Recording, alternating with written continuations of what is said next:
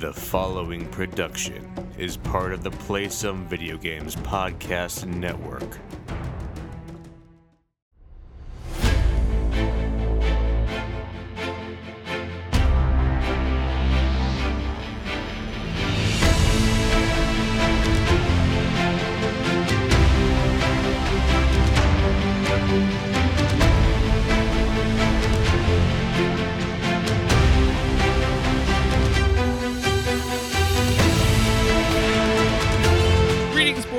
And welcome to Board with Video Games, the gaming podcast that strives for the right balance of coverage for games you play on your table and on your television. You get to think of us as the paint a mustache on the Mona Lisa and the ride a Harley through the heart of danger of gaming podcasts.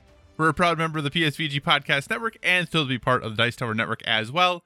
I am one of your hosts, Kyle, and joining me on this co-op adventure, the guy who never runs from the masqueraders. Josh, how are you doing this fine evening?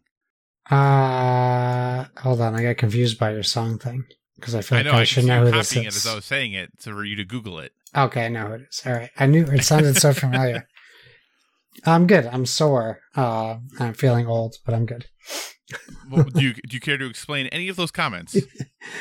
Yeah, my wife surprised me yesterday for an early 40th birthday party, and she brought me to a new place. I talked about Bodeborg on here before, which is I don't know how to describe it, adventure escape room type place. Mm-hmm. This place was called Level 99, and it was also very similarly themed. I posted on my Instagram if people want to see at baloney_borboni, where it was a lot. There's also a brewery in there, a local brewery, so that adds to the dehydration. But it's all, a lot of it's physical challenge, escape rooms and stuff, and in mental and stuff. So I got a really nasty bruise on my elbow. You probably can't see it. Yeah, no, I can't see that. That is a pretty good bruise. I watched my wife fall off of a zip line and land on the side, her side, onto like a pad, like a sharp edged pad. I thought she was out for the count, but she got right back up. She was a trooper. We had a few other people get some like mild injuries. Of course, you sign waivers, so you can't be like, right. Hey, your game broke me. But it was a lot of fun, but we were there for 4 hours.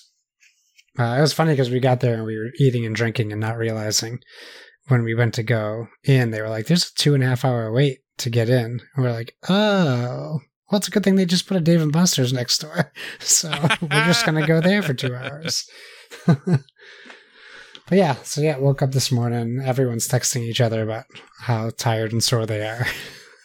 Excellent. Well, I'm glad that fun was had by all. I will say the your story on Instagram, it does look really fun. It looks like you were having a very good time about the things that were happening there.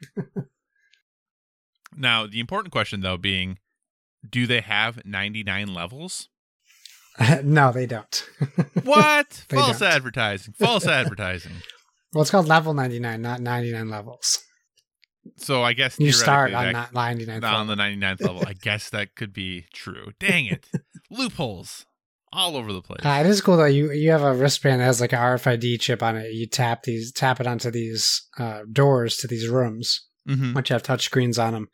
And when you buy your thing, you start with a certain amount of quote unquote crystals, and it costs crystals to get into rooms. And also depends on the level that you are. And the more you level up, maybe level 99 is the cap on your level. Oh, okay. As you level up, you can change your avatar and things like that, like small things. But you can also win puzzle pieces that, when combined, you can get like free food or T-shirts and stuff from it too, if you do these rooms in like certain amounts of times and stuff like that. Were you victorious in winning any of those things? No, I got like one puzzle piece. Like those ones are very hard to come across, but we did succeed in a lot of the rooms, but some of them are very challenging. Physically, mostly. I guess we'd rather have it be challenging than easy though, right? Oh yeah, for sure. It was a lot of fun. I wouldn't say any room we went into was easy, which is a little frustrating. You're like, give me one softball, please. Yeah. I like the softballs, I guess I consider them medium difficulty. Gotcha. Well, that sounds like a lot of fun. Yeah, it's great if you're in the area of Framingham, Massachusetts. Go to the Natick Mall and go to level 99. I'm surprised to hear you say go to the mall, because we don't really. I mean, we have malls, but we don't really have malls anymore. I thought it was weird. It was in a mall. I had heard about it. This was a complete surprise to me, so I didn't even know where we were going when we left the house. But I knew that it had come up in conversation in the past, and yeah, to see it in the mall and next to Dave and Buster's, which I didn't even know was there. We've only had one that I knew of, and it's all out in Rhode Island. So to have one now that's, for me, 25 minutes away from my house is pretty nice. Yeah, that is nice. We have 2 quote-unquote malls that are close to me. And I think in one of them, maybe half the storefronts actually have stores. Oh, no. Okay. Yeah, this is a big mall. Yeah. Do you guys have Wegmans out there? No. This has a 2-floor Wegmans in it as well. Okay. And there are malls around, but that are big and expansive with lots of stores, but they are quite the drive for me. Like, there's nothing close. Like, both of our malls here are pretty sad. They're in a rough state right now. I think the one is going to stay in business only because the DMV is in it. So, come get your license and buy a t-shirt. Yeah. And and the other one has, we used to say it was going to stay open because that's a movie theater in it, but for a while there you're like, well, maybe that doesn't matter anymore. But, I know, right? So yeah, it's very sad. To give you an idea though about how often I go to these malls, are you familiar with Old Chicago? No. Okay, so there's a restaurant chain called Old Chicago. Okay. And someone I was working with like 2 weeks ago made the comment about, oh yeah, and how there used to be. They're like, well, yeah, it's in the place where that used to be the Old Chicago. And I go, wait, what do you mean used to be? And like, yeah, Old Chicago isn't in the mall anymore. I was like, oh really? They're like, yeah, it hasn't been for like 2 years. That's funny. Which tells you how often A, I went to Old Chicago, but B, when the last time I was at the mall was, because no big deal there. So all right, Josh. So hey, the Sanctity of Dreams. This was not one that came to mind right away. I don't know. Is that an album title? That is the song title. The song title. No, I didn't. I mean, I'm not really good with song titles in general, I would say. So I guess that's not surprising to me. Yeah, this is a bit of a deeper cut of Live's catalog. This was not a radio song as far as I can recall. But it is a song I do enjoy though very much. So, are you a Live fan? Yeah, I loved Live. I haven't listened to them in a long time, but I used to fall asleep to Throwing Copper. Like, literally, when I was younger, I would put the album on and just go to sleep. Yeah, obviously Throwing Copper, definitely their best known album. I think my favorite album of theirs though is The Distance to Here. Yeah. I really should just revisit them because I just have a vivid memory of getting the CD that was red, a red jewel case for Throwing Copper. Oh, yes. And it was a big deal back then with like colored jewel cases and stuff. For sure. Man, I haven't thought about that in a long time, but now that you say that, I do remember that. That's the first thing that's popping into my head whenever I think of them. But I have to look at oh, okay. Now I recognize the cover for The Distance to Here. Yeah, that's a great album too. I really like that album. It was very good. And, after that, things kind of went...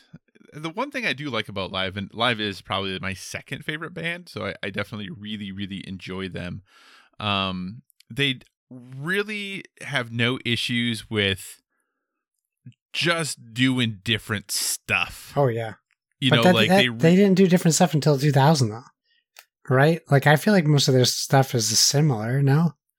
Well, I don't know. I mean, I think Secret Samadhi, which came out, the album after That's what I'm looking at right now, before Distance Here, like, I think that album is pretty different in compared to some other things. Like, if you think of, like, Lakini's Juice, and just like the big songs that were on that album, like Gas Head Goes West and Turn My Head, Hero Psycho Dreamer, like they didn't really play it safe. I didn't feel like they didn't like be like, hey, how can we just, duplicate the success of Throwing Copper, and like what is our lightning crashes again? Like they really didn't just do that. I don't feel like. But they did. You're right. After The Distance to Here, when they went with V or 5, depending on who you talk to, Songs from a Black Mountain, Birds of Prey, like all of that, like later stuff, definitely was kind of meandering all over the place as far as their things went. So I opened my Spotify, and this is what's on the cover of my most recently played. Yeah, Bing Bong Zoo. I'm like, great, this is my life. Just a nonsense song with nonsense words. I don't know that I have. Listen to Bing Bong Zoo. You'll love it. Maybe I'll have to check it out. Maybe I'll have to check out some Bing Bong Zoo. So, oh man. Well, and the thing that's interesting is that when you look up live, like on Spotify, their album they did with Chris Shin as the lead vocalist isn't on there. Really? Yeah, because they had the time where they had the little fallout and Ed Kowalczyk left the band, and then he toured solo, and then they brought in Chris Shin to be the lead singer. And I think the album they did with him was called The Turn, if I recall. And it would have been early to mid 2000s, or early to mid 2010s, like 2013 time-ish. Yeah. It was a pretty good album, actually. Like I didn't think it was too bad at all. And it just, I haven't really tried to look for it lately, but like when you look under Live's set of music on Spotify, it's not there at all. So I guess they just want to not acknowledge that time happened, apparently. But I didn't think it was that bad of an album. I thought it was pretty good. So if you can go find live concerts with Chris Shin doing the vocals for like all like the Throwing Copper albums and like all of that stuff. It's pretty interesting to listen to. It is different for sure, but. Anyway, enough about the band Live. I could talk about them a whole bunch. Let's move on to our show and talk about games. So thanks so much for joining us this week, everyone. As always, if you have any feedback, questions, or suggested topics, hit us up at Board with VG on Twitter or over on the Instagram, also Board with VG. We are a proud part of Play Some Video Games, and PSVG is on Patreon.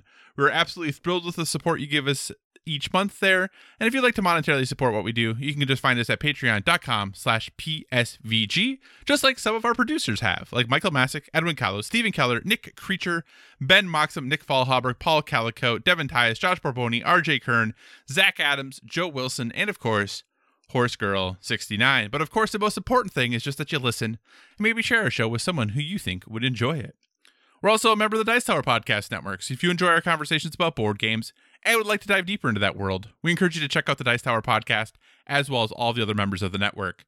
No matter what type of board games you enjoy, there's a podcast on the network that's right for you. So with that, Josh, what is your first topic for us this week?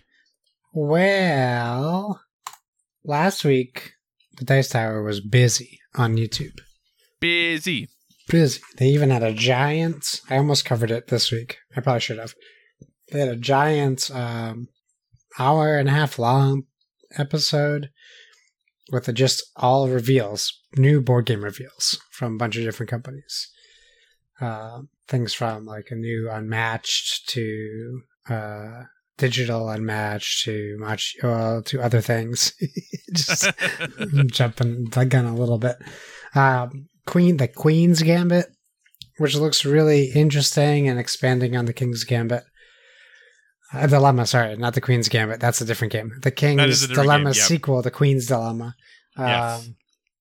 Which looks really cool. It actually makes me want to hold off on getting the King's Dilemma now and just wait for the Queen's Dilemma, really? Because they're just making everything about King's Dilemma better. They're adding a map, how you influence the board more, how your decisions affect things better, things like that. It's basically like version 2.0.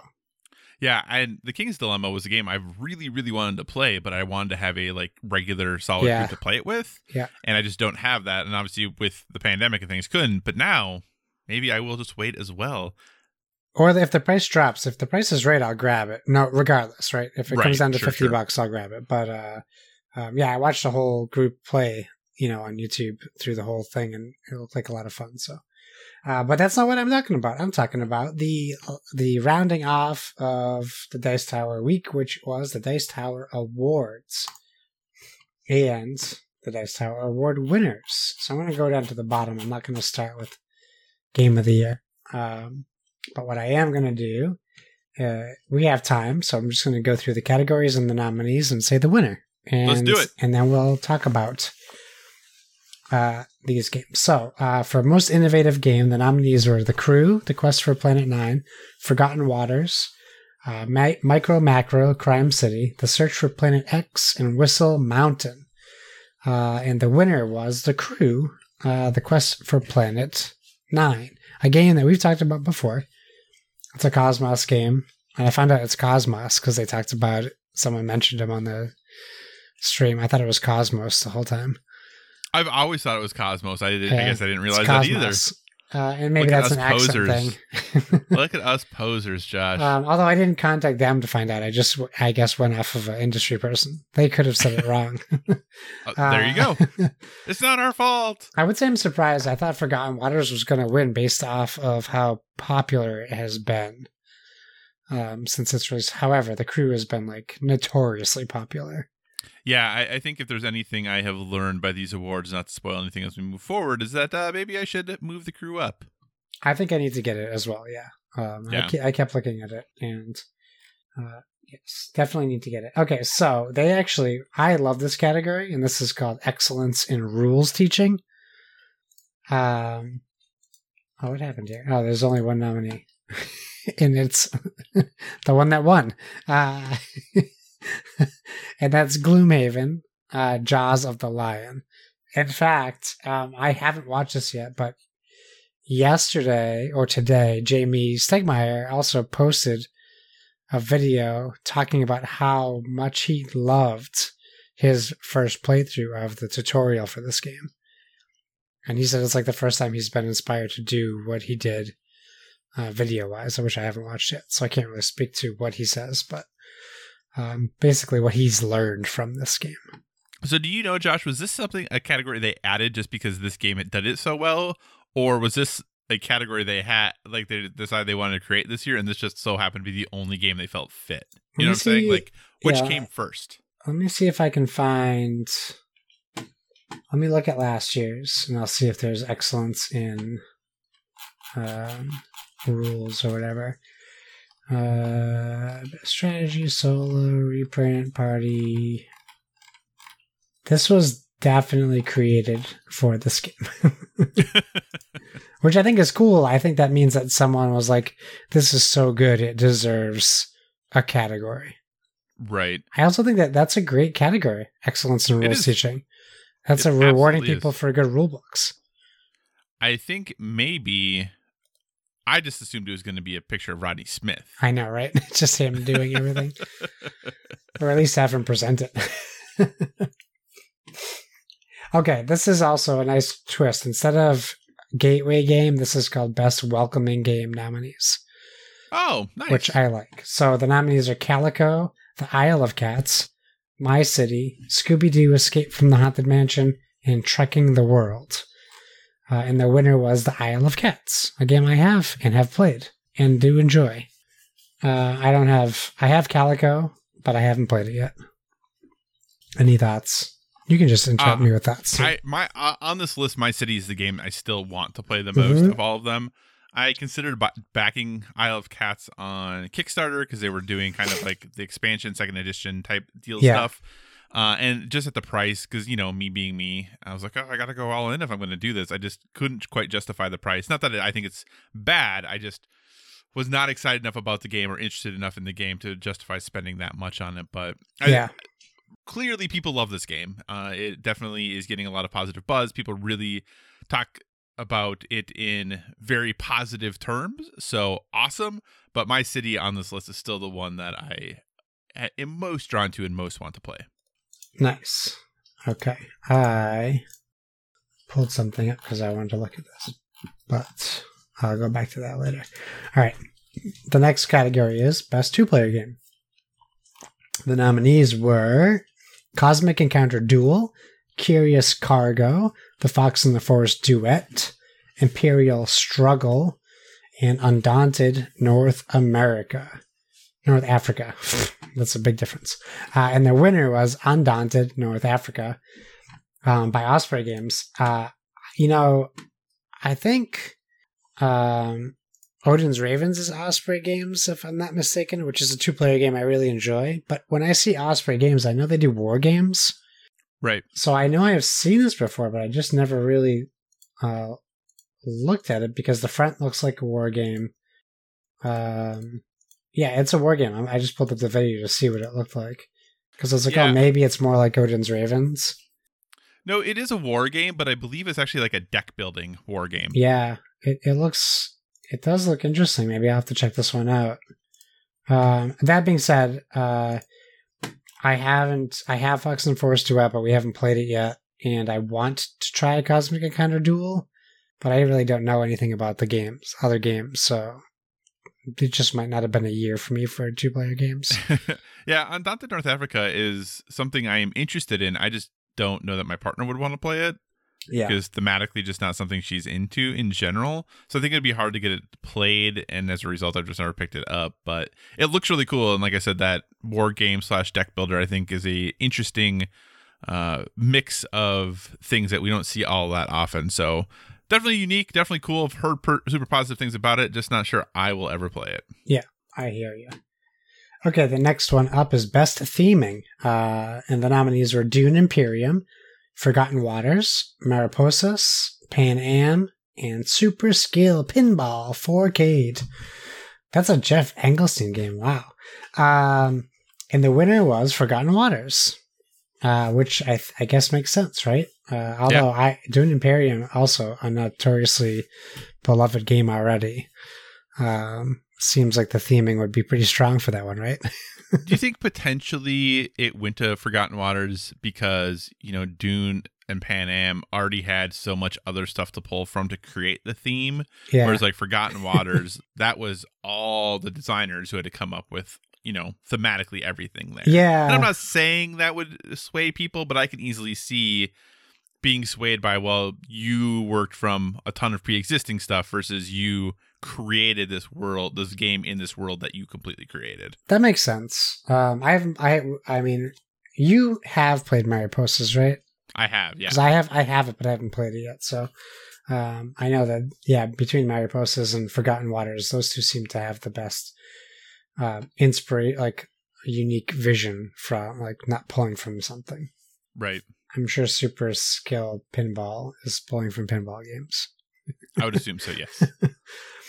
Best strategy game. The nominees were On Mars, Beyond the Sun, Lost Ruins of Arnak, Dune Imperium, and Praga Caput Regni.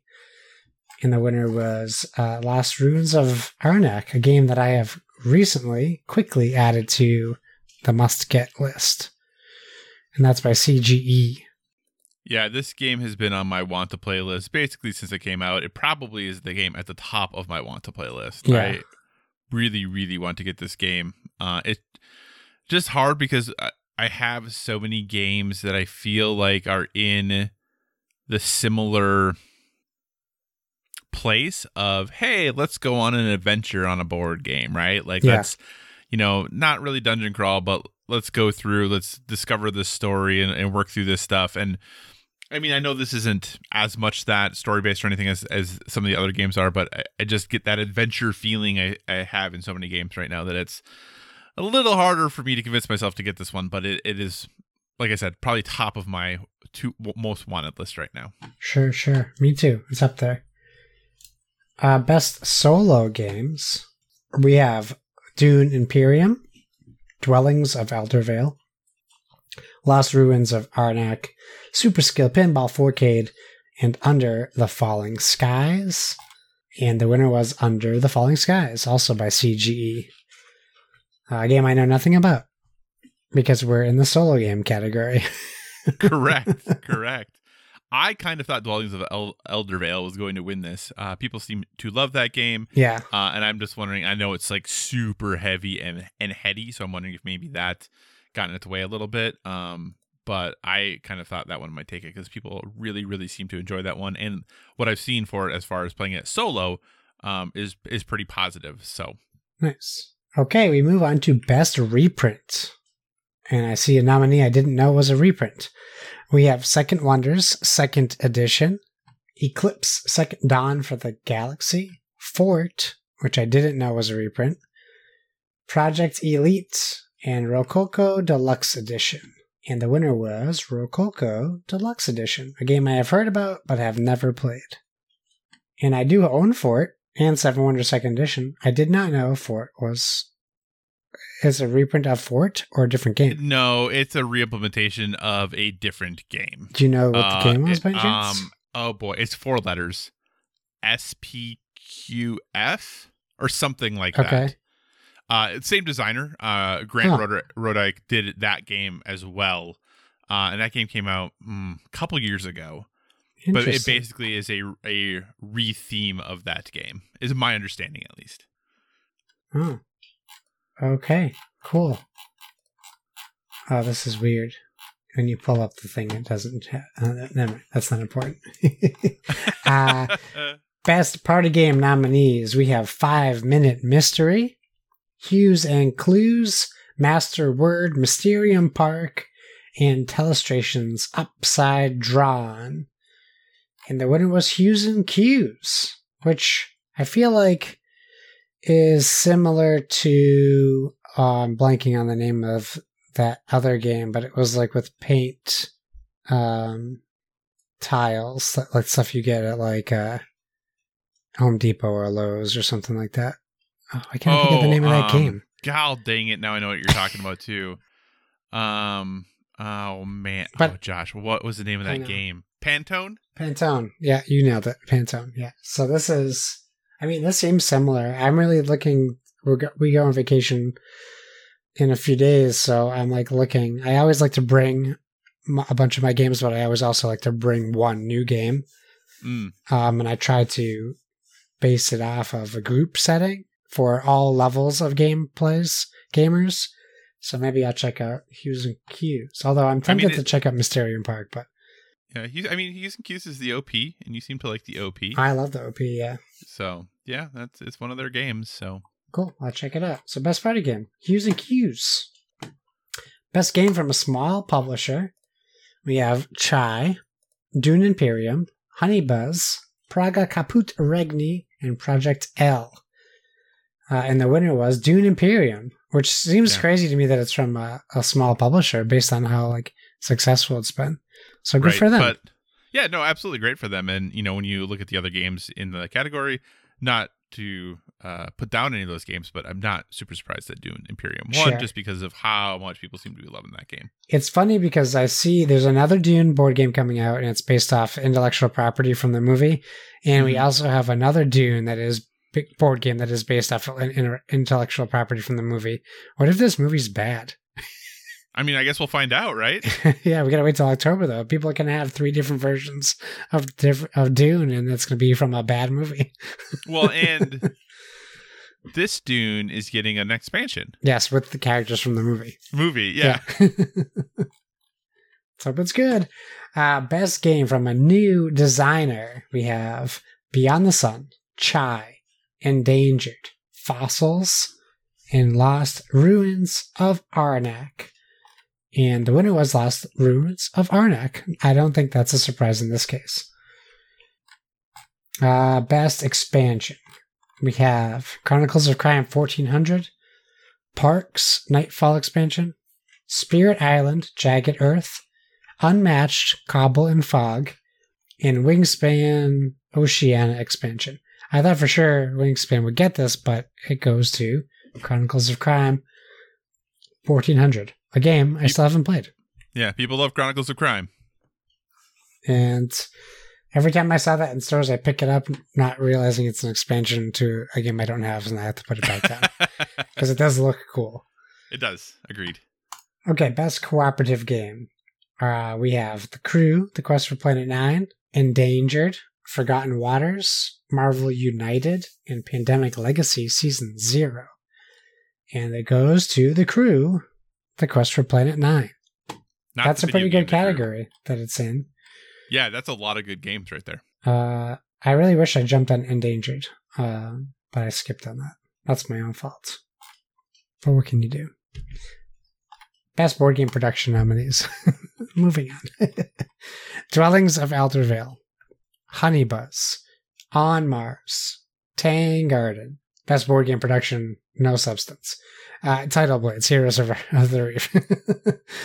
I really thought Tidal Blades would take this, but I haven't seen the winners, production quality, and that was Dwellings of Eldervale. But again, this is another game that people talked about for 6 straight months about how much they loved it and how cool it is. So, and Breaking Games seems to do really high quality production on their games as well.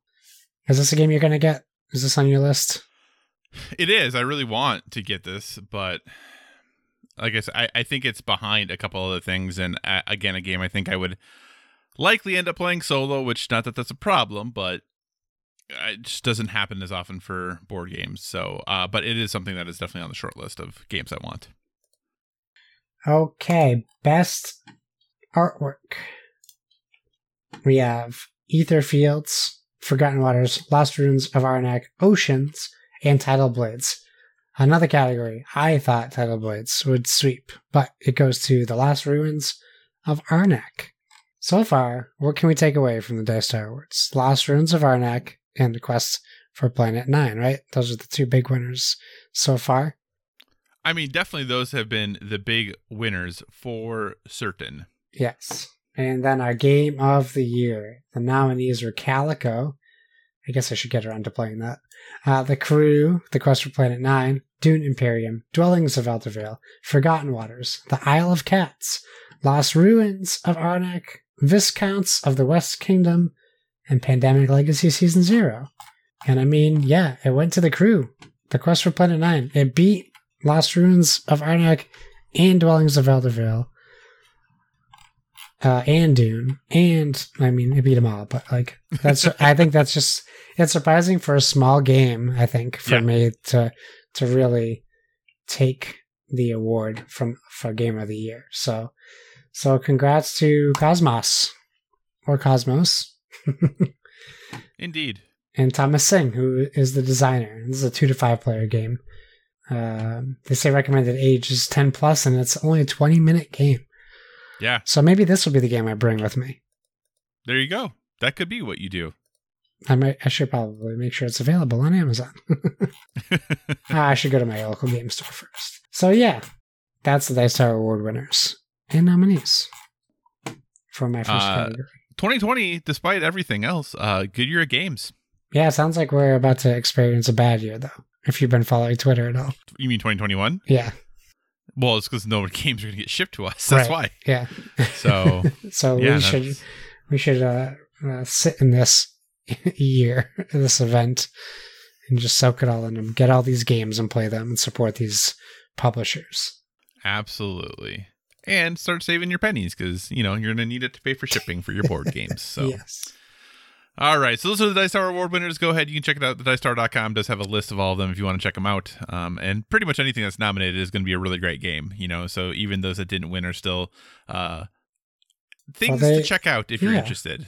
So, all right, so my first topic, Josh, Machikoro 2.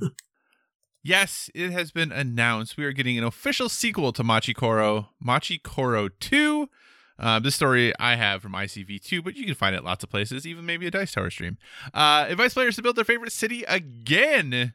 Written by Tim Smith, and the story says, quote, in Machikoro 2, players will have to contend with new zoning laws that give them a limited budget to begin their new adventures. Buildings are separated into 3 decks and randomized with only 5 cards from each deck showing at a time. Over 3 initial building rounds, players will choose their first buildings and pay for them with coins. Cards will feature new, never-before-seen effects, including landmarks that can also benefit a player's opponents. Machikoro 2 will include 106 game cards, 5 reference cards, 2 dice, 80 coins, and a rule book. For 2 to 5 players, 45 minutes, and an MSRP, Josh, of $29.95. Great price.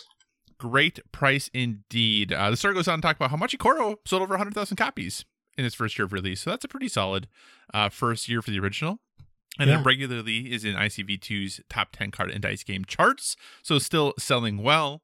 Josh, first off, Machikoro 2. Any desire for you to play this sequel? What a good question. I've been thinking about that for a few days.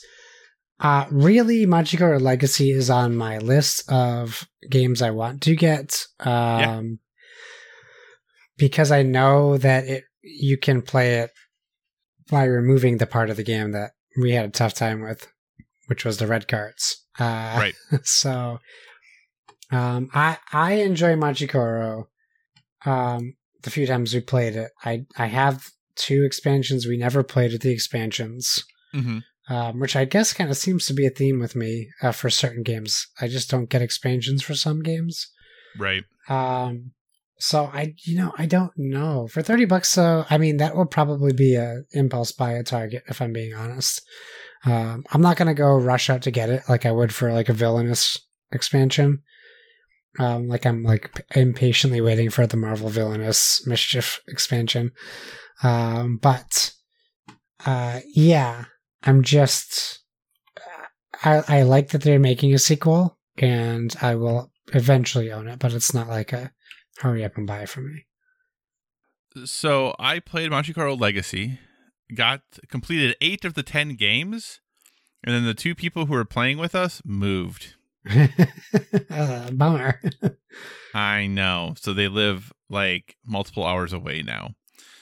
So we're going to have them over with the intent of just finishing that game because, man, that's a bummer. I already pre-ordered this because I love Machikoro. Oh, nice. That's good. I like Machikoro a lot. I know like on our list of games that we have, it's pretty low. And I think that it's still fair because I do think that it is can be a very, very swingy game, and it's very, very luck based. So like you can have as equally good time one round and bad time the next round, just based off of how the dice roll. Yeah. There are ways to mitigate that to a degree, but in the end, it really is like up to the dice. I will say though, Josh, that Machikoro is a game that is significantly better with the expansions, because a lot of what you worry about and those red card issues don't just present themselves as often, because sometimes those cards just ain't there. Right. Like they're just not available to buy, So. And there are plenty of other strategies you can choose to do when you incorporate the expansions that can make the red cards not as impactful. Now, there are more red cards, obviously, if you play the expansions, and if somebody wants to go all in on them, they can. But that just, says more about the person who does that strategy. Right. Which sometimes is me. Red card extravaganza. That's right. But yeah, no, I'm really excited about this. My question for you, though, Josh. How often in board games do we see a straight sequel? This isn't a second edition. Yeah. This isn't a reprint. This isn't a Machikoro with some new stuff. This is Machikoro 2. Right.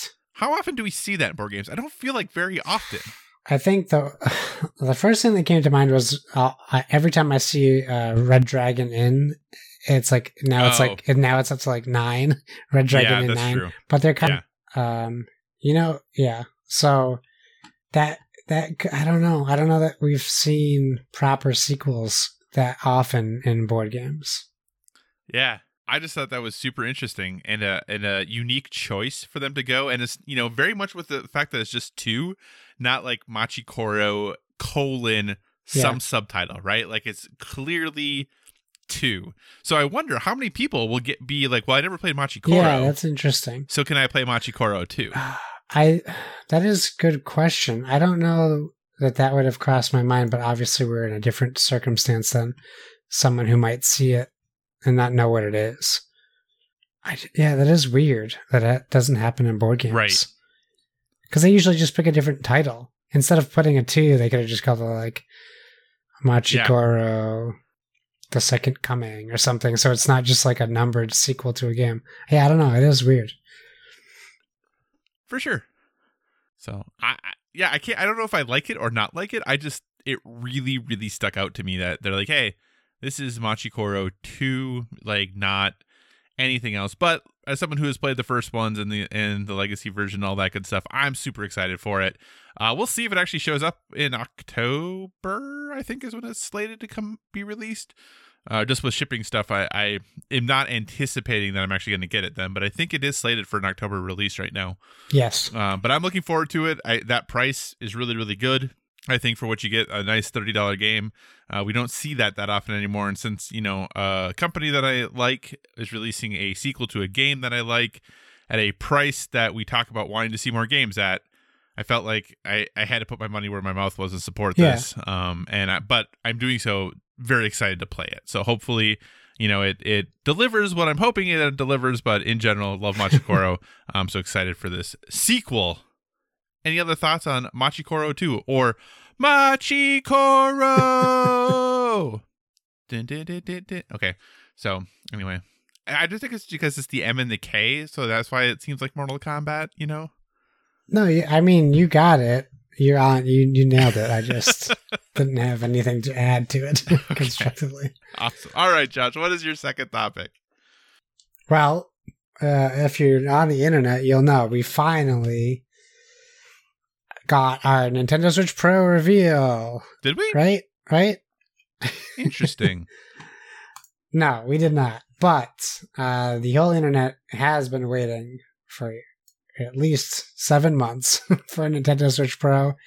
And Nintendo did reveal a new Nintendo Switch. It is Nintendo Switch OLED model, organic light emitted display, I believe. Organic light emitting diode, isn't it? Diode, thank you. Diode, yeah, you got it, not display. Model, and that's coming out October 8th. It's carrying a $349 price point. Things that you should note, if you're curious about this new Switch, what you're getting for the extra $50 is a 7-inch OLED screen, a better stand for your Switch, because the one it comes with right now is terrible. So it's a wider adjustable stand, a dock with a wired LAN port in it, and 64 gigabytes of internal storage, which I think is great. Also enhanced audio, and that's kind of vague. It's just better audio, I would say. Now, I want to get your thoughts on this, but what I want to say first is I keep forgetting that Switch is $299. And for some reason, I keep thinking it's $249. So when I saw this and I was like, holy crap, $100 more. I don't know why I keep thinking the Switch is $250. So that was me. My first reaction to this was based off of me not recalling the price of the Switch. And maybe I saw a bundle at some point and just stuck in my head. That being said, I was pretty harsh on it when it came out, just for the price point and it not adding a whole bunch of features. Also, it's white. It's pretty plain for a console you're marketing to, I mean, arguably families and kids, but I know that we're also in that base. And I still think $350 is a lot for it, but really, as I've been thinking about it, I do think this is a very smart move for them, because we've seen this before with the 3DS XL. I know that's like the big comparison, right? Like how Nintendo like changes their products halfway through the life cycle of a console. But I mean, everyone does that to a degree. PlayStation Slim, Xbox Slim.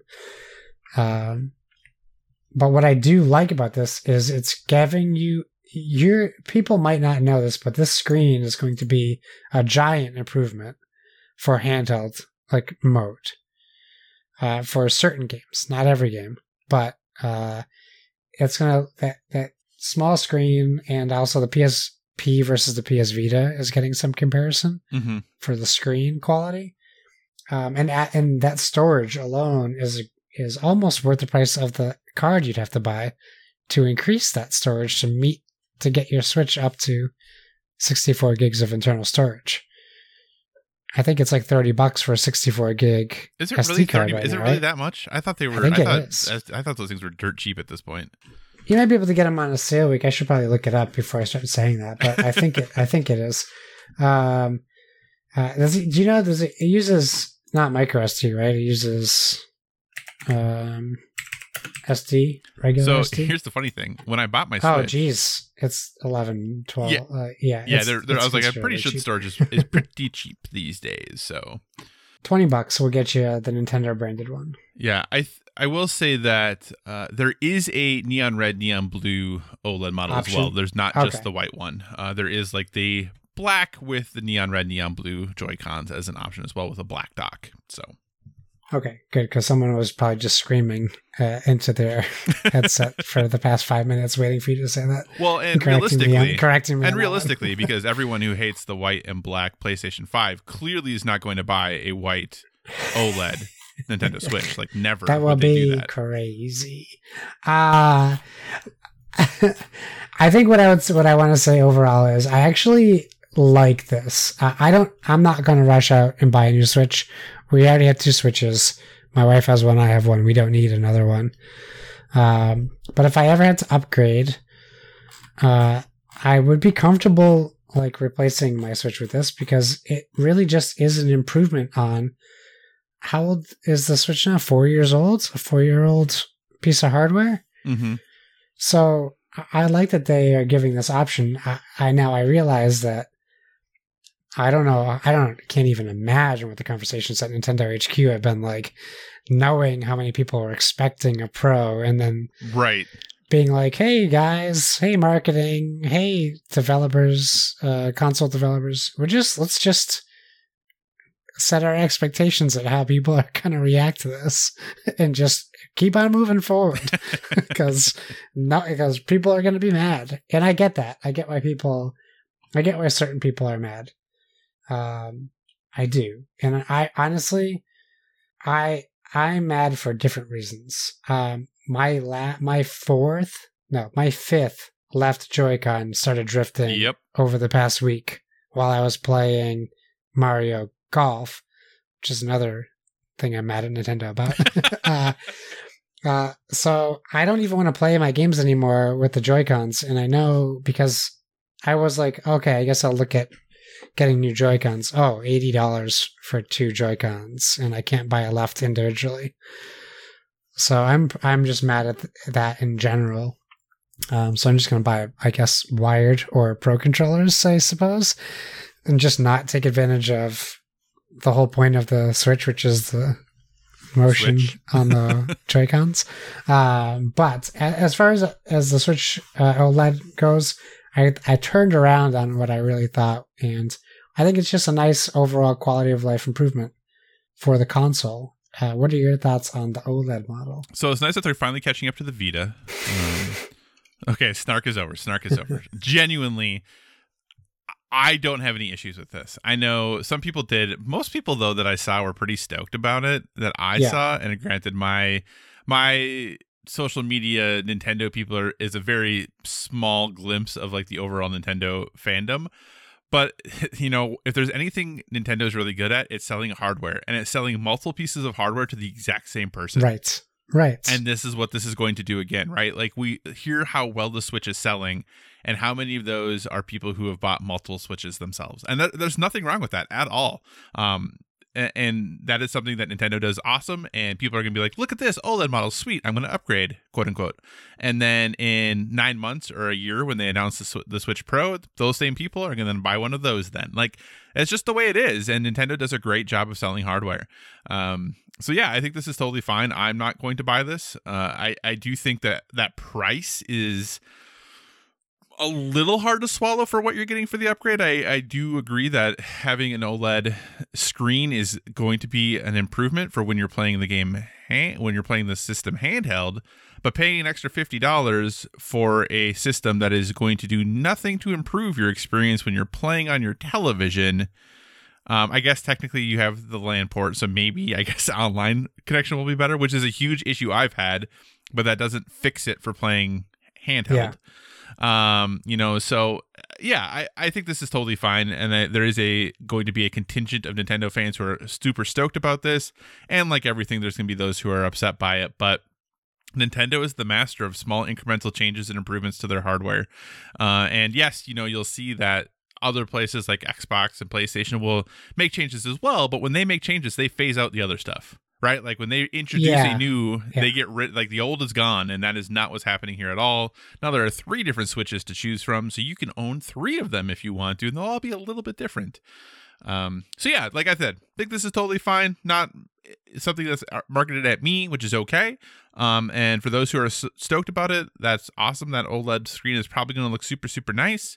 The extra little storage there is also a benefit. But yeah, like I said, I think the biggest reason this got a somewhat negative reaction, I think, is because of the leaks and rumors about a Switch Pro.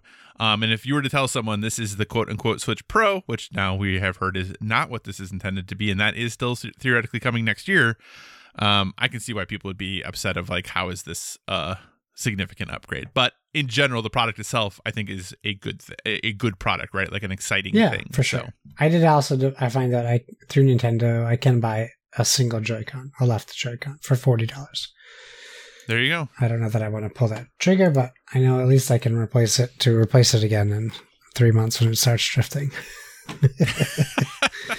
Feels like they should just fix that for you, Josh. There's got to be something in that left one that, because the right one's fine, right? It's got to be something in that left one that has a special motion. I don't know. I can't understand it. That's my bigger frustration. Okay, yeah. So Switch not Pro. You can get it Switch in October for $350. So awesome, Josh. Well, hey, my second topic is something that was a leak, rumor, story, I guess, depending on how you want to look at it, that was then confirmed by the company in question, and that is Assassin's Creed is going to probably look a little bit different in the future. And I'm reading this from over on Games Radar, but the original story was that Assassin's Creed Infinity project is underway at Ubisoft and is the publisher's attempt to create a live service game similar to Fortnite and GTA 5, a new report has claimed. Bloomberg's Jason Schreier has claimed that the game, which is seemingly in the early stages of development and years away from launch, will feature multiple settings which can be expanded following the game's eventual launch. He also reports that the games on the platform might look and feel different, but they will all be connected. The project is reportedly being developed by a large team across Ubisoft Montreal and Quebec, who had previously created Assassin's Creed Valhalla and Assassin's Creed Odyssey, respectively. The report states that the Montreal and Quebec teams were unified in April. Quebec will be taking charge of the franchise moving forward, although both studios will have their own creative director on the game. After this story came out from Jason Schreier, Ubisoft decided to post a little thing, and the update to the article says, Ubisoft has confirmed that it's working on Assassin's Creed Infinity, an early in-development project that was revealed by a new report earlier. A post on the Ubisoft website confirmed the existence of the project, along with the new structure of the development teams working on it, as well as the top-level leads of the game. After that, it goes into all the leads. I don't know that we need to cover all of those people. But yeah, so there you go, Josh. Assassin's Creed Infinity. So, obviously, this was a hot topic. This is something a lot of people were chatting about. I know, Josh, and please correct me if I'm wrong, but I feel I play a lot more Assassin's Creed than you recently, do. Yes. Is this, as someone who maybe has stepped a little bit away from Assassin's Creed, is this exciting to you? What does this news do for you and your potential future with Assassin's Creed? It's the opposite of exciting to me. It's steering even further away from the Assassin's Creed I like. And that doesn't bother me necessarily. I even commented on the Discord. I was like, hey, I've been away from Assassin's Creed since I changed the formula to something I don't like, or I tried to like. I just couldn't get into it. And I still want to give Valhalla a try. But like Origins and Odyssey just weren't the game for me. It was too big, too much going on, not enough linearity, if you will, for me. Compared to the other games. So, and we talk about how much I like narrative-driven adventure games like this, not necessarily open worlds. What I didn't realize is how far out Infinity was. Like when all this dropped, it made it sound like it would be the next Assassin's Creed, and I really feel like we'll get another regular Assassin's Creed before this. I could be wrong, Yeah, I don't think so. But they haven't said that's- anything regarding that, right? Well, that's why I think that they announced at their little Ubisoft Forward that they're going to do another year/season of DLC for Valhalla, Yeah. going through 2022. But this says So years I away. think So you think Right, you don't so get it until 3 years from now? I think- Another Assassin's? I think Infinity is coming out in like 2025. So basically, what I think is we will go probably 23 and 24 without an Assassin's Creed. in 22. I really don't. Well, no, like I said, I think that they are looking at Valhalla as being that bridge, and that's Really? why they're continuing support for it. That they are going to try to get people who are wanting to play Assassin's Creed to play Assassin's Creed Valhalla, and that's why they've added another year of DLC and support to that. But what game. about the people who aren't playing Valhalla? Play Valhalla?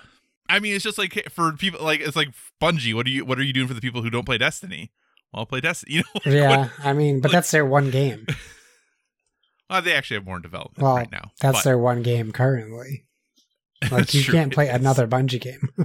Yeah, or go play Far Cry, or go play Right. Riders Republic, or go play Beyond Good and Evil 2, Right. right? Yeah. Skull and I don't know. Bones, That just seems too long for an Assassin's Creed Roller game. Champions. Yeah, Roller Champions.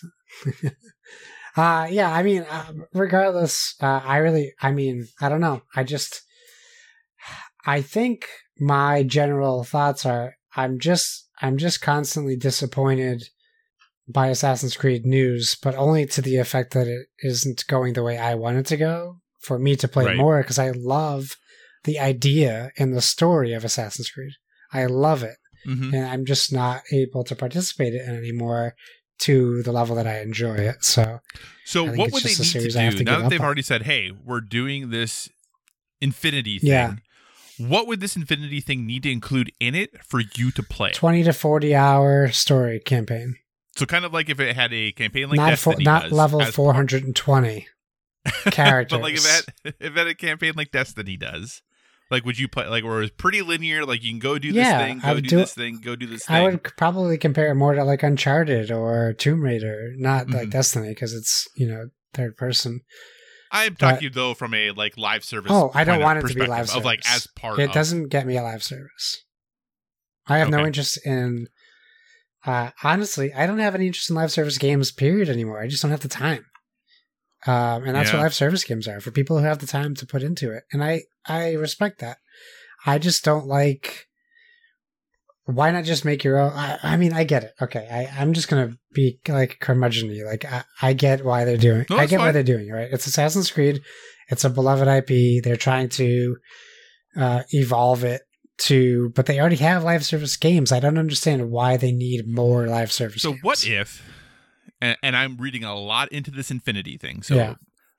but obviously I am not an insider. I have no knowledge. I should probably just say I'm an insider, and this is the rumor I've heard. But Yeah, someone told me but- at a bar. yeah, I recently. heard one time at a bar that, what if, since this is called Infinity, one could say, hey, Infinity's going forward, but maybe Infinity is all encompassing of Assassin's Creed. So what if this game, this live service game, when you enter your assassin hideout, and from there you're like, you know what? I'm gonna go play Assassin's Creed 2. Ugh. Okay. Or I'm going to play Brotherhood, or I'm going to play Black Flag, or I'm going to go out and do the PvP and PvE opportunities that are part of this quote unquote lived in real world that's happening right Yeah. now. Or, hey, here's this new campaign that's 30 hours that is just a campaign like that you can just go in. But like the whole point being like you go into this live service game, but you still have standalone individual campaign experiences. Like would that, even though it's part of a live service, would that entice you? Yeah, at I mean, all? as long as I'm not paying $180 to play a 30-hour game, yeah. Like if I have to, like if they're charging me monthly to play a Right. 30-hour game, I'm not going to do that because I don't have the time. Like I play a game and finish it when I do. Maybe I'll beat it in 3 days, but maybe I'll beat it in 3 months. Yeah, that's true. I don't want to pay. I don't know. It would really just depend on logistics, like how it works out. But I just don't think that we're going to get. I don't see them going back to Assassin's Creed 2, 1, 2, 3. Like I say 1, 2, and 3. Like really, only one of them's called 3, and then they're Brotherhood, and you know, like I don't see them going back to Revelations or Brotherhood or Assassin's Creed 3, which is fine. Like, we talk about this all the time. Not every game has to be for us. I think this is just one hurts more because I want it to be for me. Like, No, I I just can understand genuinely love Assassin's Creed. So maybe I'll just have to watch people stream it to enjoy the game. Yeah. I do think it would be cool if they did create this hub, though, almost similar to like the Master Chief Collection, but in a like hub world Halo where Infinity. you could. What's that? Halo Infinity. Yeah. But like where you could go Infinite, where you could go and actually like go back and play those old games from there, like just by the virtue of having this product, you can just go play the old ones if you want to. You can go play Valhalla and Origin and the French one, Unity, and then the one with the twins. That Syndicate. one. What's that? Yeah, Syndicate. Thank you. That one. Like, I think that'd be kind of cool if you had all of that housed in this one area. I am the person, and probably the only person, who is hoping that they are leaning more towards like a Genshin Impact model for this game rather than a Destiny GTA setup for this, because Genshin Impact, while the microtransactions I think are one conversation to have about the predatory nature of the microtransactions in that game, they have showed that you can make a very expansive single player experience in a games as service model. Like, it is possible to do. You know, when you look at Ubisoft's history of microtransactions, though, when they already have in their $60, $70 titles, have downloadable XP boosters you can pay for already, I don't know that I trust them to do a like a fair or equitable payment system in a free-to-play games and service type system. So we'll have to wait and see. As someone who really loves Assassin's Creed and played a ton of it lately, like I'm, 80 hours into Valhalla and all that other good stuff, I am cautiously... I don't know if I want to say optimistic. I am cautious. That is what I will say. I see a path where this could be something I'll enjoy. Yeah. But I think that path is very specific and very narrow, and it's probably more likely that they're going to miss that path than they're going to hit that path. However, I know that path exists. Yeah. So we'll have to wait and see. They have talked a lot, and there's been a lot of news about Ubisoft saying like, hey, we're moving away from the AAA game model. And I think taking Assassin's Creed Valhalla, which was their most successful launch of an Assassin's Creed ever, and then saying, hey, we're going to change it, tells you how committed they are to re-examining these things. And they did say, theoretically, that we're not going away from just ever doing AAA games like box products anymore. But I don't believe we're going to get another Assassin's Creed before Infinity. If we do, it's being developed by a team who hasn't done an Assassin's Creed in a while, which maybe is possible, but I genuinely believe that the commitment to another year of DLC for Valhalla, to me, says that we're not getting a new AC anytime soon, and that whenever Infinity launches, 2025 probably, that will be our next adventure into Assassin's Creed. And I'm going to be an old person by then. I'm already an old person. I'm going to be a real old person by then. Be on the cusp of a next generation of sim models. No kidding, right? I mean, hopefully I'll have won the big lotto by then, and I can just retire and play Assassin's Creed Infinity to my heart's content, right? Yeah, I'll tell you what, I'll make Ubisoft a deal. If I win our state's Vax Millions lottery this month, I will promise to play every Assassin's Creed game. Good luck. Regardless of the platform and how much they're charging me. Good luck. All right, so that's Assassin's Creed. Listeners, love to hear your thoughts on whether you think this future for Assassin's Creed, is it looking bright to you? Is it looking a little gloomy? What are your thoughts? Let us know. Josh, what is your third topic? Well, we talked about Ticket to Ride. We talked about Catan changing, and we have yet another new take on an old classic. I'm not calling them old, but this is old. Classically old classic. Traditionally old classic. This is a new take on the choose your own adventure style of games. Now, I was really excited for the choose your own adventure board games that came out, the card games. And in fact, if my wife enjoyed them as much as I did, I probably would have played and beaten both of them by now. But unfortunately, she gave up halfway through the first of the two that came out. So we didn't finish that, but this got me really excited, and this is from Dicebreaker. There's an upcoming board game. It's called What Next, and it's combining Choose Your Own Adventure with the physical challenges of a dexterity game. And it's due for release, it looks like, in Europe first next month, and then we'll get it later, hopefully. But it's a co-op game featuring 3 separate scenarios. They each last about 40 to 60 minutes. There's one called Drums of Koala Cave, which these players, the players zoologist washed up on an island in an attempt to rescue their colleague. There's the futuristic Blinky's Great Escape, which follows a robot attempting to take a break after 15 years of work, needing to survive their killer colleagues and boss to clock off. And then there's Skyscraper Caper, involving a superhero escaping the ire of the housekeeper while dodging lasers and frying pans alike.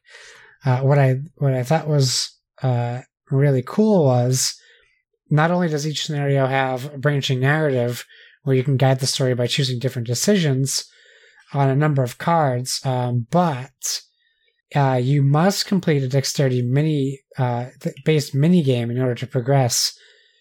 And it includes more than 60 different physical challenges. That seems awesome. One of the pictures shown is like rock stacking, like stacking rocks on top of each other. The main picture is them trying to flick a token to the end of a board, kind of like what people play on tables with paper, like the paper footballs. A single playthrough won't feature all the possible mini-games, allowing scenarios to be replayed. The box includes over 200 cards, as well as more than a dozen physical items used in the challenges. It's up to 4 players. It also has a single-player mode to go through the adventures in a solo mode. It's published by Big Potato. They made Obama Llama, The Chameleon, and Don't Get Got. I've heard great things about The Chameleon. I don't know the other 2 games. And the most interesting part, maybe not the most interesting, an interesting part was this game was actually originally created as the final project for a master's degree in game design before it was bought by the studio, which is also super cool. Yes, so you can get it on August 9th. It's an online exclusive for UK board game seller Zatu, so you could probably ship it overseas. It's 40 euros, so I think that's like between like 57 and 60 American dollars. If I had to guess, I could probably Google that, but I won't. But I think based on everything that's saying it comes in the box, that seems like a pretty fair price. 3 different games, all those dexterity games. Well, as of July cool 12th at 1:23 a.m. UTC, so that's why it's tomorrow and not today, even though we're recording on July 11th, 40 euros equals $47.52. Oh, I said 57. I was $10 off. So that's not too bad, I don't think. No. Assuming the game is as big as I think it is. So, Josh, in general, my interest in this game is minimal. Only because I didn't know about it until I saw it in our show notes. So maybe the more I learn about it and the more I check it out, I might be more interested in it. But Josh, I'm gonna ask this question, and maybe this is a conversation for a different time. So I apologize if I'm like throwing a hand grenade into your conversation here. There's a lot of talk about accessibility in video games, Josh. Whoa, this is way off topic. But yeah, go ahead. there are a lot of individuals who, when it comes to dexterity games, just don't have the physical dexterity capability to perform certain tasks. Yes. So this game, there are going to be certain people who are just never going to be able to play this game. Is that cool? Sure. That's just the way it is? It's just the way it is. Yeah, I mean, that's not cool, but it is what it is.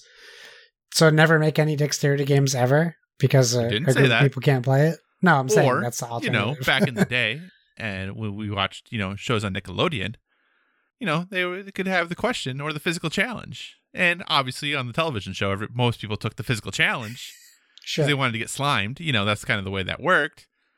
But, I just wonder. So they're like, hey, we made this dexterity game, but so we can make it so everyone can play. You can play this game and just do questions instead of physical challenges. Just positing the question of we ask it regularly for video games, and it seems that we both tend to be on the side of making video games as accessible as possible. Yes, but we also talk about how every game doesn't have to be for us. True.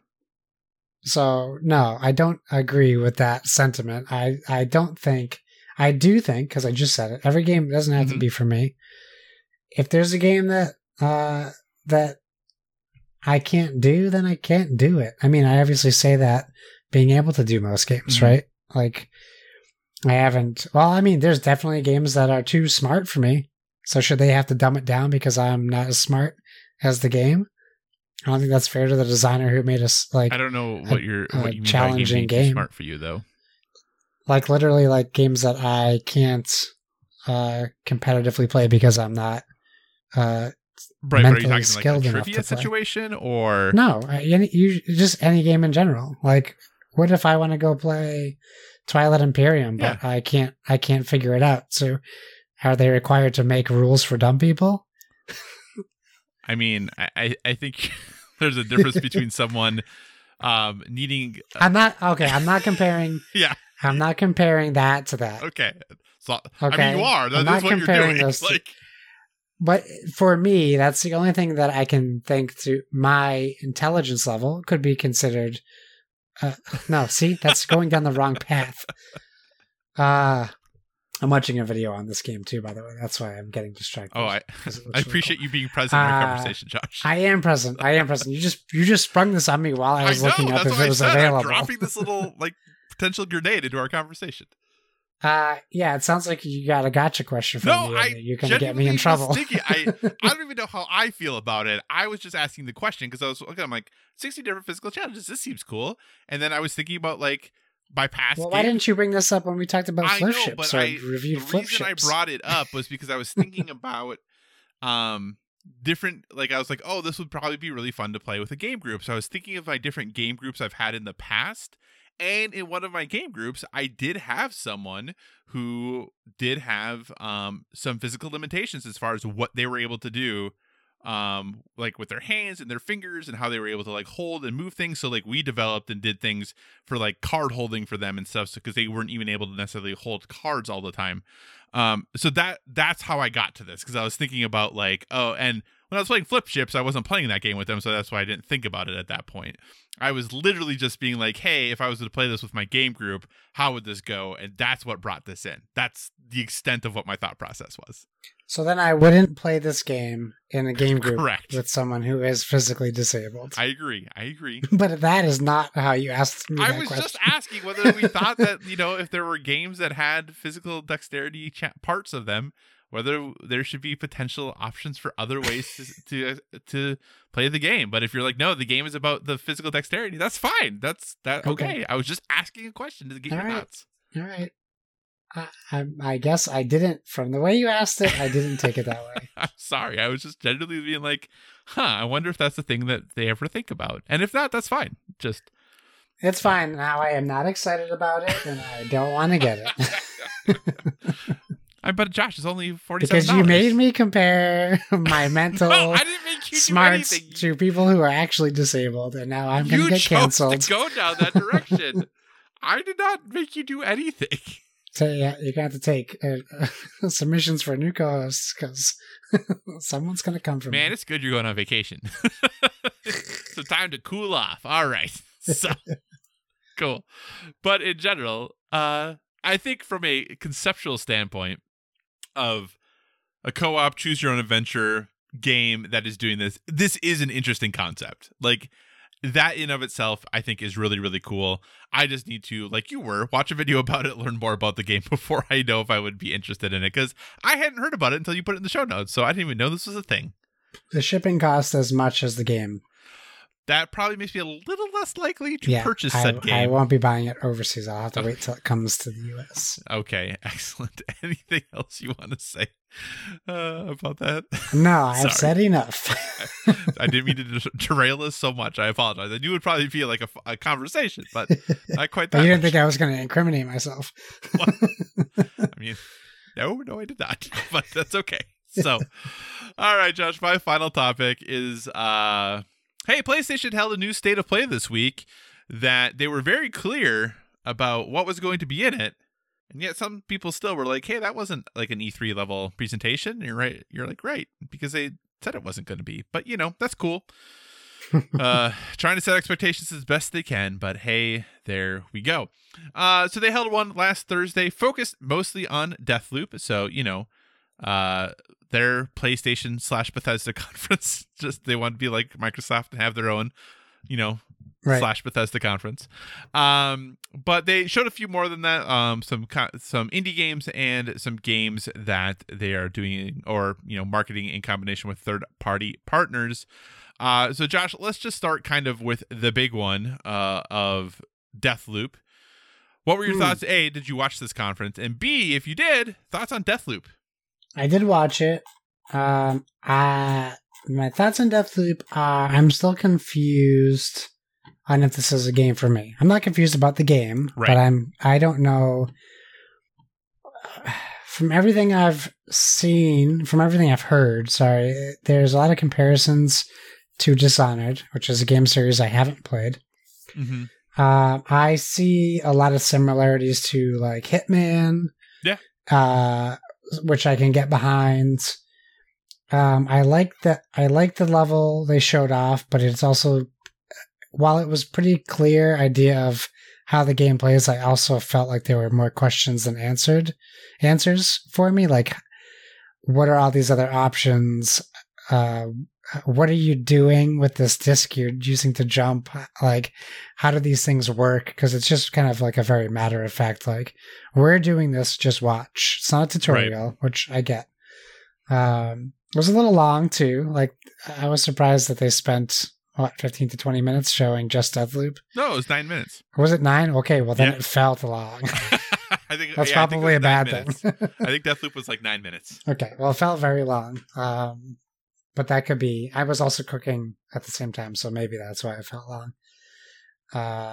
But I guess I would say it still has me interested, but it hasn't moved the needle for me in one way or the other. Yeah, I feel the same way about Deathloop.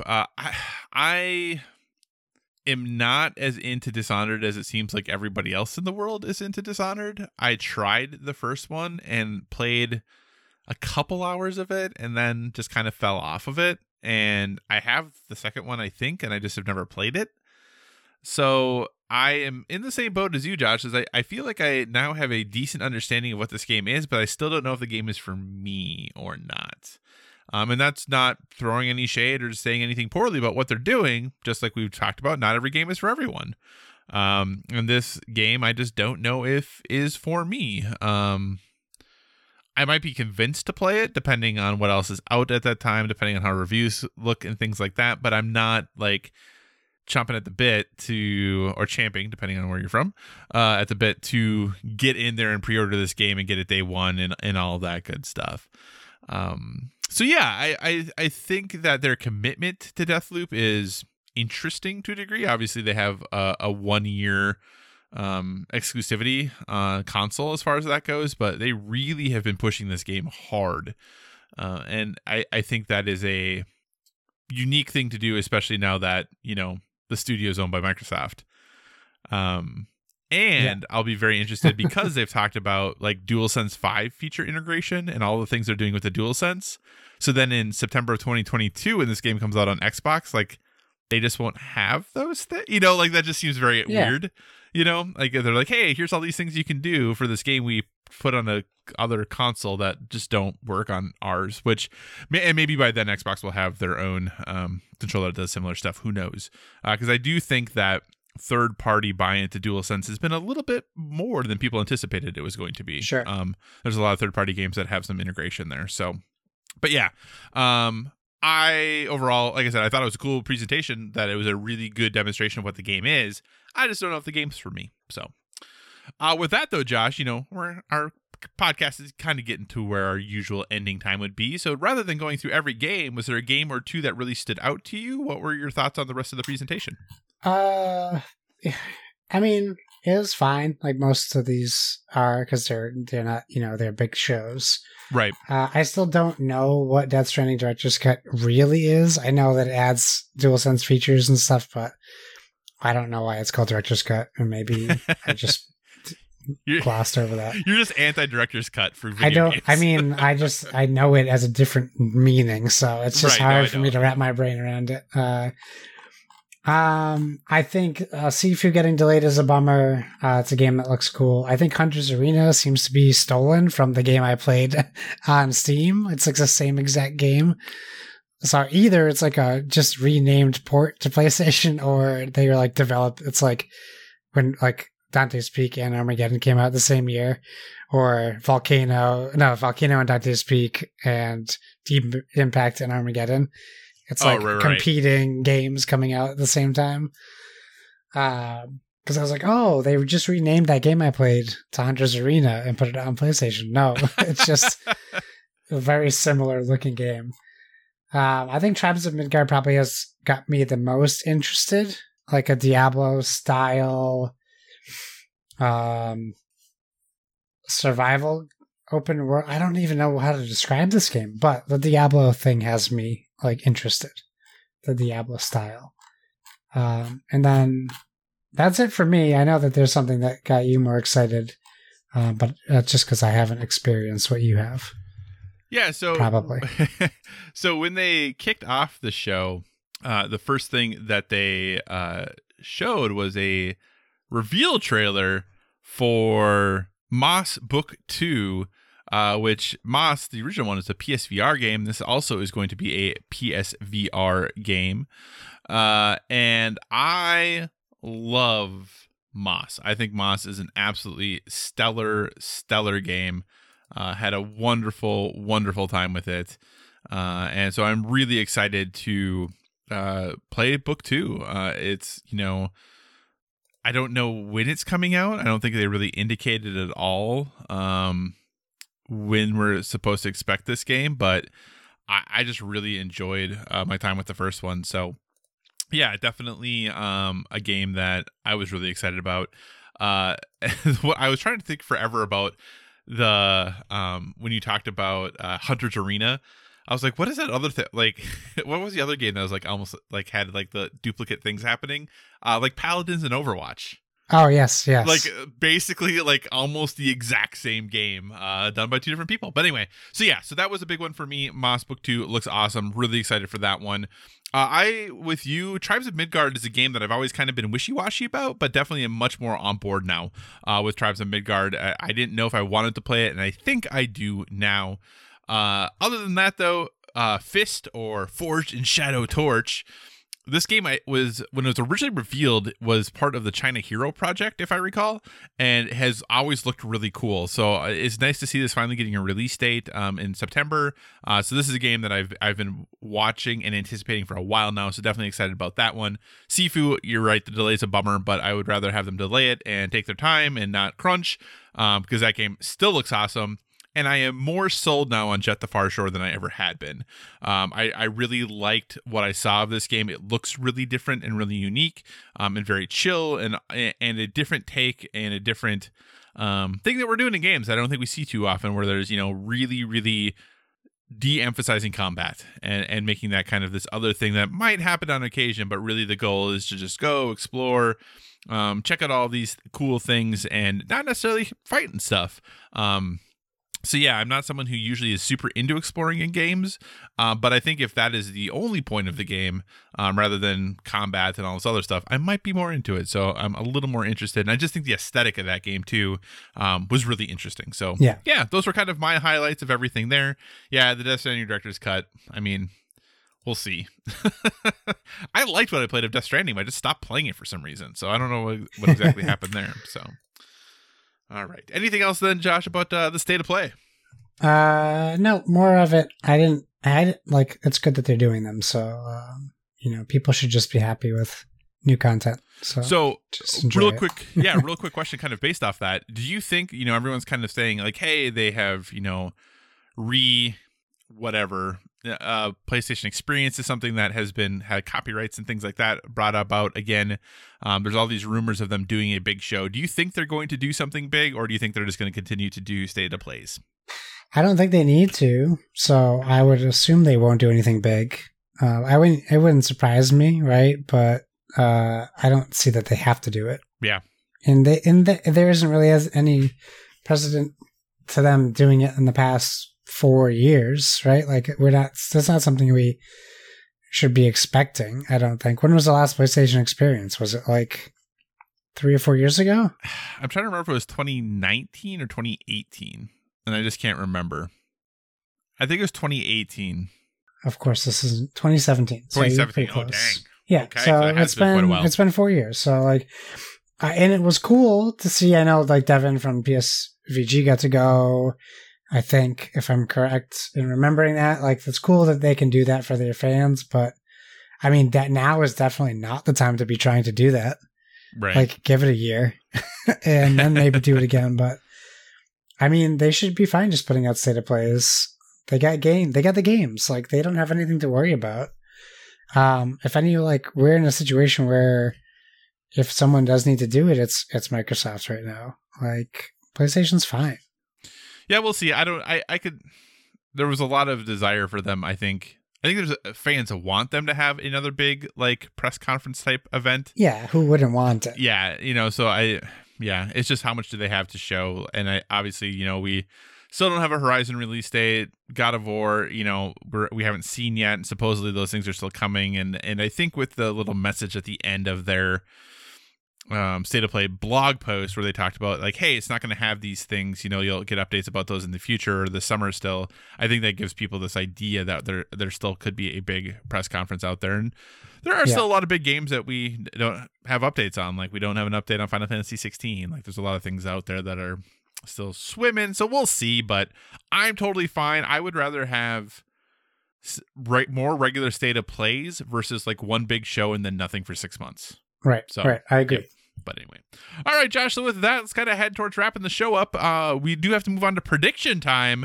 So, Josh, what do you think is going to be announced on Monday between, us recording this and this podcast posting? I think the EA event's going to get delayed. Oh, interesting. I think it's going to get pushed back to August. Any particular reason why you think that's going to happen, or you just got this feeling? I just have this feeling. They haven't promoted it. They haven't talked about it. They've been quiet since pre-E3. It just seems like this should be something you're focusing on. Talk about it. Let people know. It's coming next week. You haven't even told anybody about it. Like, the people who know about it are people who are in the know.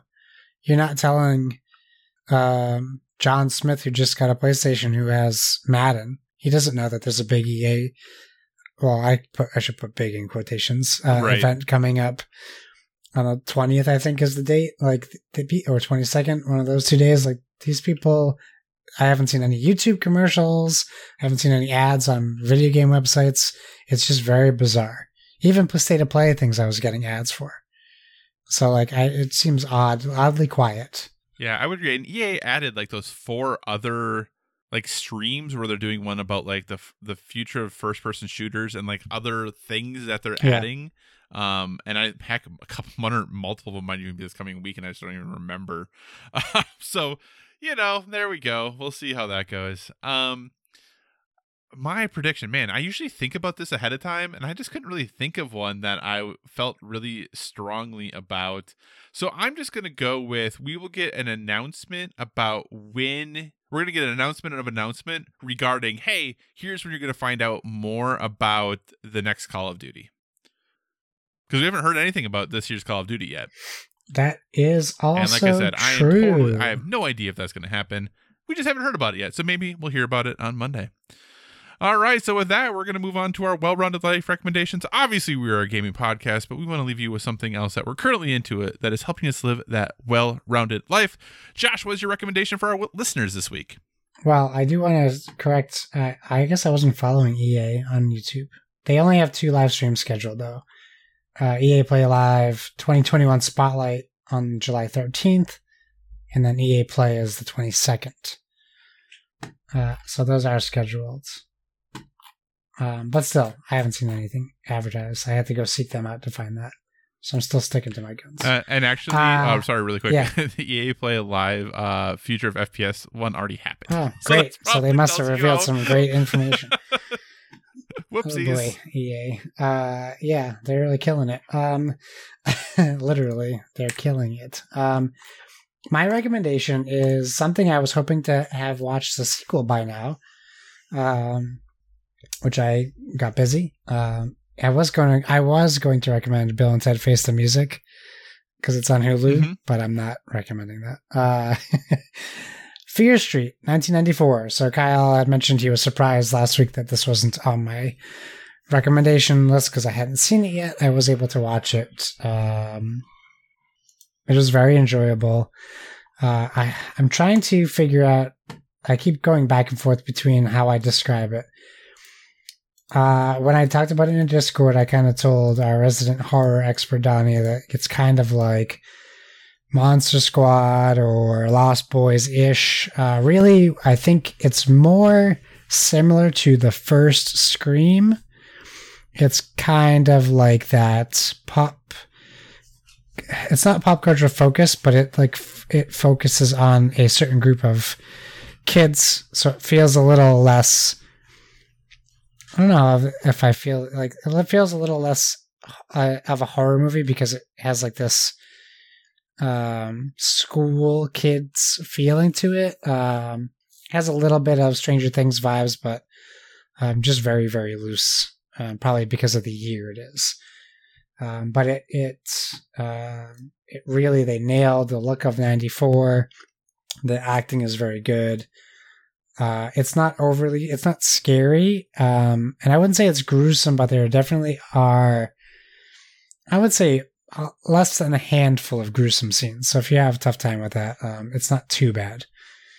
But I was really enjoyable, and I like that it ends. It's a full movie, but when it ends, it almost feels like an end of an episode of a TV show because it gives you that little tease to the next movie. It kind of reminds me of the Dark Picture anthology games we're playing, but as a movie. Because now I know I'm excited to watch the second movie, and then the third movie will be out next week. Watch that too. So I would recommend it. Fear Street, fun, campy horror movie. That's Fear Street Part 1, 1994. As Josh said, Fear Street Part 2, 1978, just came out on Friday, and then Fear Street Part 3, 1666, will be out this coming Friday from when you're listening to this. So go ahead, check out at least the first one. I've heard the really good things about the first one.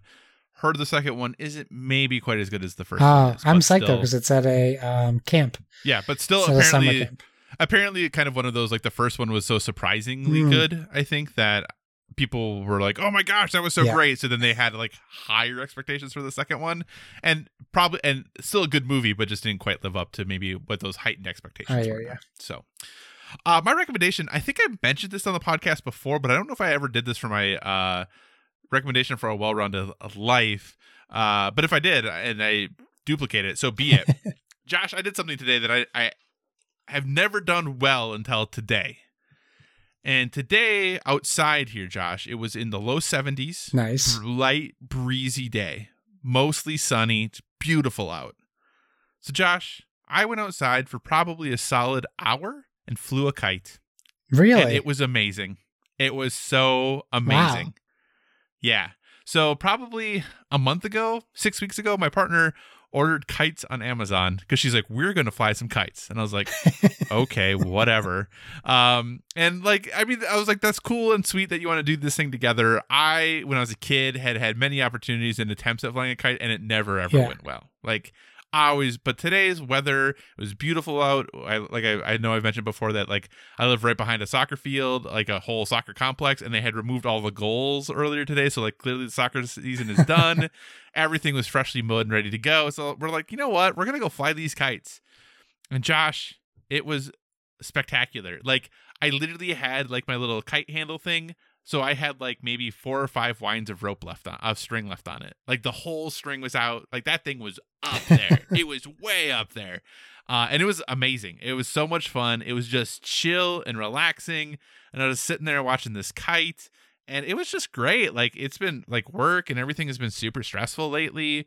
And it was really nice just to be like, hey, I'm going to go fly this thing and just hang out. And it was awesome. So if it's not kite flying, that's cool. But just find something you can do to help just kind of chill, and whether you want to think of it as like zoning out or meditating or just giving yourself that time to decompress from everything. For me, it was kite flying. It was great. Like, I want to go do it tomorrow again. Like, I thought I had so much fun with it. So fly a kite, but if you're not really into that, or you don't have a place you can do that, something that can help you decompress, I think is super important. So check it out. Josh, hey, what do you say we wrap this show up? That's a great idea. I think everyone should go fly a kite also. And if you don't want to go fly a kite, you can go fly a kite. Thanks for joining us, everyone. In addition to finding us on Twitter and Instagram at BoardWithVG, you can find us on Facebook at facebook.com/BoardWithVG. So feel free to give us a 5-star rating over there. Also, if you want to communicate in the more long form, or you're just not feeling social media, please feel free to email us at boardwithvg@gmail.com. We tag our stuff with hashtag boardwithvg, so please use that hashtag as well on all your social media posts.